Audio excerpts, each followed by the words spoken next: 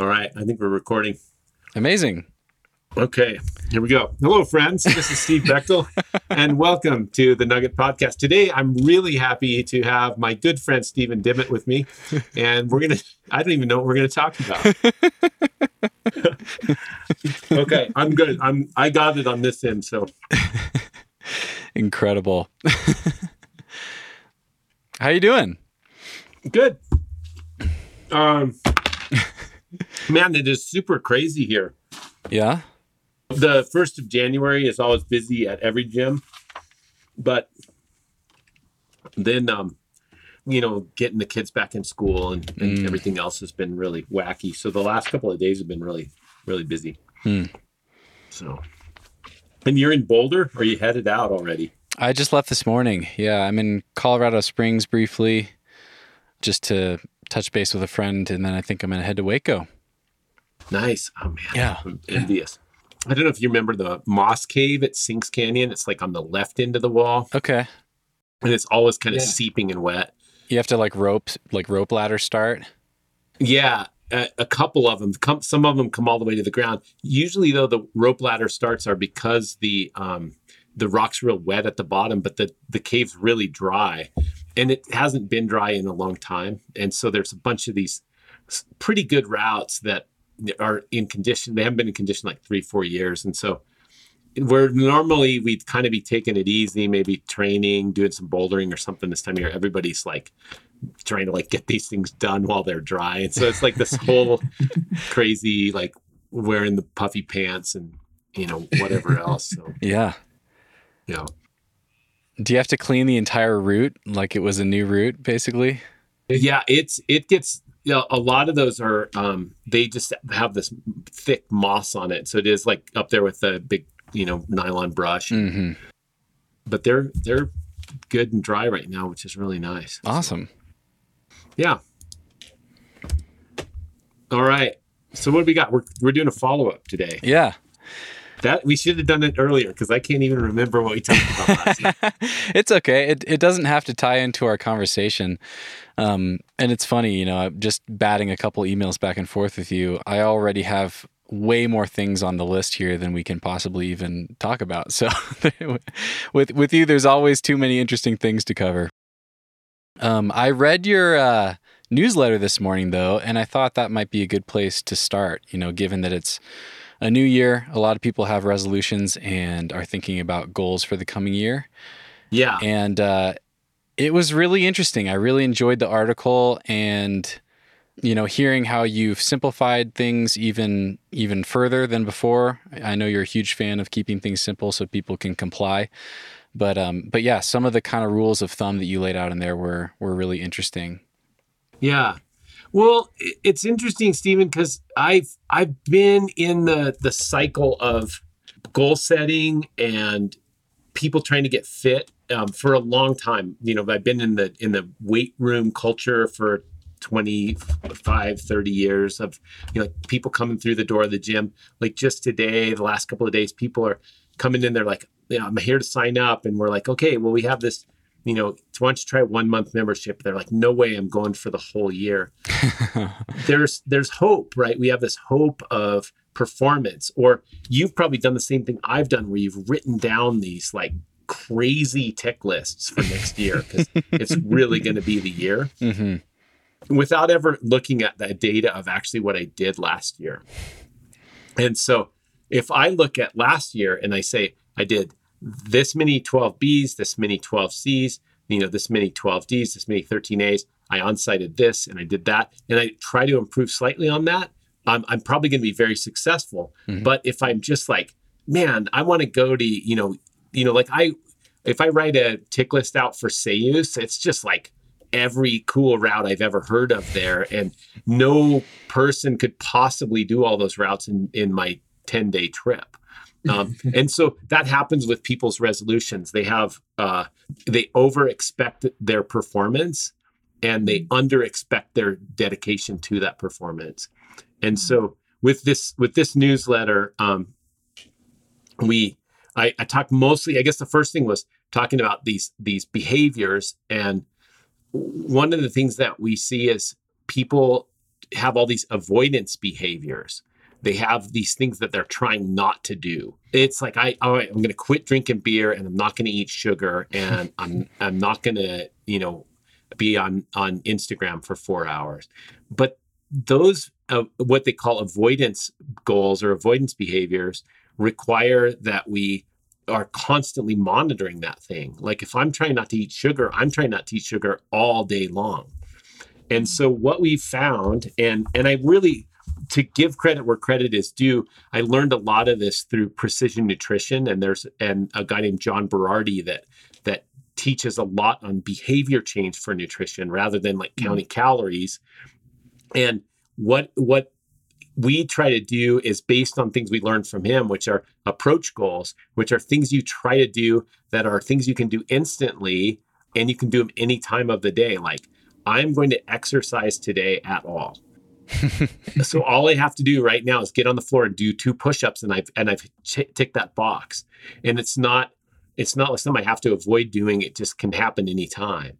And so you can set those approach goals on a big scale or on a daily scale. But like for fat loss, the main 2 things that we've done with people is to have them try to drink more water and to try to eat a certain number of vegetables in a day. And it's so really interesting because, so here's the thing. A lot of people have, they have a coffee habit.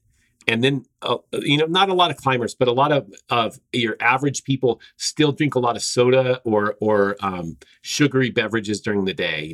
Trip to Starbucks at 2 p.m. And then at night, they'll drink alcohol. And I'm not advocating not drinking alcohol or not having coffee or whatever.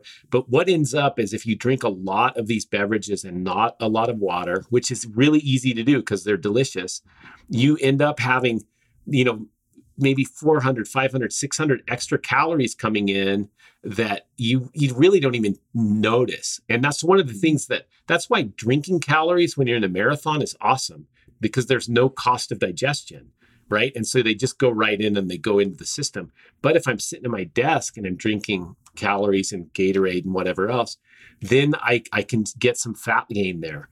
And so if we go, I want you to drink, like I have this water bottle, like a 1 liter bottle here. I want to drink 2 of those a day. So 2 liters of water, and I'm going to try to eat 5 servings of vegetables a day.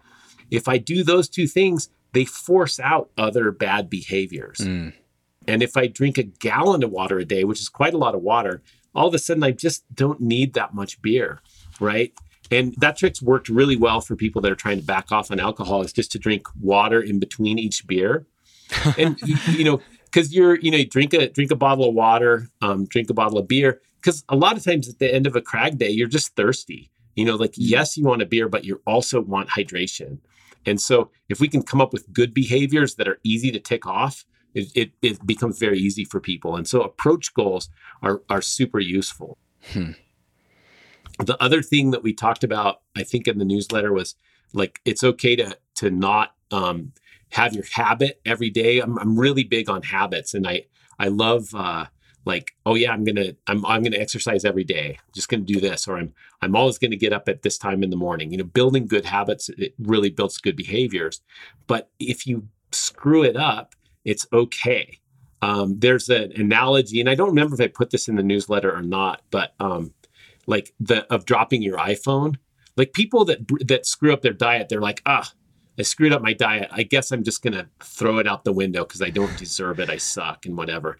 But it's like dropping your iPhone. It's like you drop that thing, you pick it up and you brush it off and you try not to drop it again instead of just smashing it and going, I just don't deserve to have an iPhone. It sucks. I'm going to drop it again. And so that's where, we judge ourselves. And really, it's okay to break those streaks, but to continue that trajectory. You always want to be aiming that way. And that's the thing. Like a lot of us have ambitious training goals, ambitious ways we want to go with our climbing. But really, if I look back on 2 months ago or look back on 2020, and I can go one better on that previous training cycle, if I can do one more pitch at the crag, if I can do one more thing that's going to push me up to that next goal, that's how I'm really going to keep progressing. It's not just like having, like motivation isn't going to get you there. Having good daily habits and good daily skills is what's going to do it. On the note of that, it's okay to break the streak. That really resonated with me. And one thing in particular that you wrote there, I just love this. You were talking about skills versus habits, and you wrote, if I'm practicing piano and I miss a day, it doesn't mean I lost everything and need to start over. I just missed a day and I need to go back to practicing tomorrow. Mm-hmm. Love that. Well, it's really interesting. Like if you've tried to gain finger strength or tried to lose weight or whatever, and it bounds back. Hey friends, I hope you enjoyed that teaser of this week's follow-up.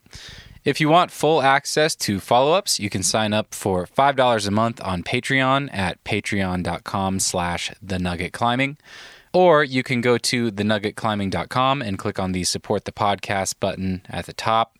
If you're on your smartphone, just tap those two little lines at the top of the page and you'll see the button in the drop-down menu. $5 per month gets you access to all follow-up calls, past and future. As long as you are a member, you'll have access to all of them. As you just heard in the teaser, I've been recording some follow-up conversations with past guests on the show to talk about what they've been up to lately and to go even further into the weeds on a specific topic than we typically would on the podcast. Follow-ups are 20 to 30 minutes in length, occasionally longer, and I will be releasing one every other week to make sure I always have plenty of podcast guests to follow up with.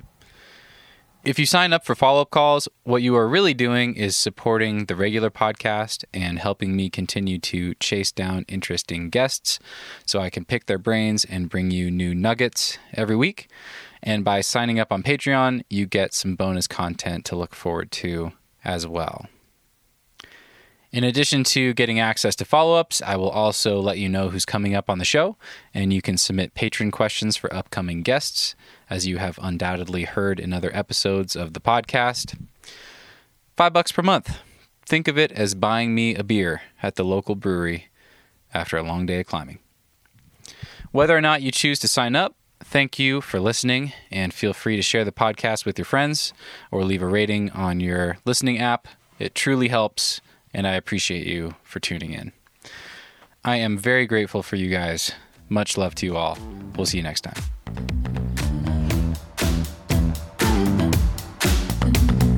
Move with the rhythm. Shake it up, stop when the clock hits 13. Sing 1, 2, 3, 4. Cause no one can do it like we do it, like we do it, like we do it. Cause no one can do it like we do it, like we do it, like we do it. Cause no one can do it like we do it, like we do it, like we do it. Cause no one can do it like we do it, like we do it, like we do it.